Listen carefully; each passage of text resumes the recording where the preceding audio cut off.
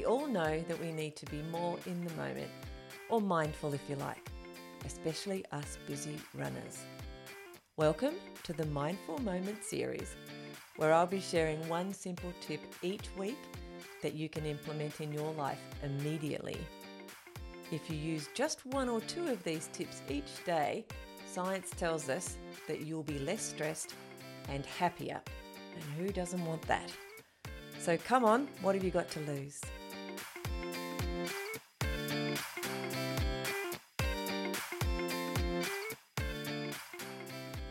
Mindful Moments tip number 74. Listen to a podcast and take short notes to help you focus.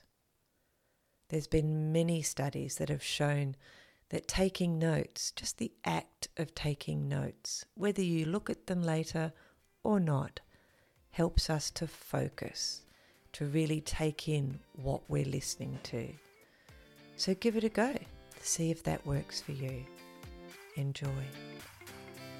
I hope you're enjoying this series as much as I'm enjoying sharing it with you. Now it's time to put what you've learnt today into practice, and I'd love to know how it goes, so do let me know. You'll also find an ebook with 24 simple mindfulness strategies on my website. That's at fitmindfitbody.co. That's C-O.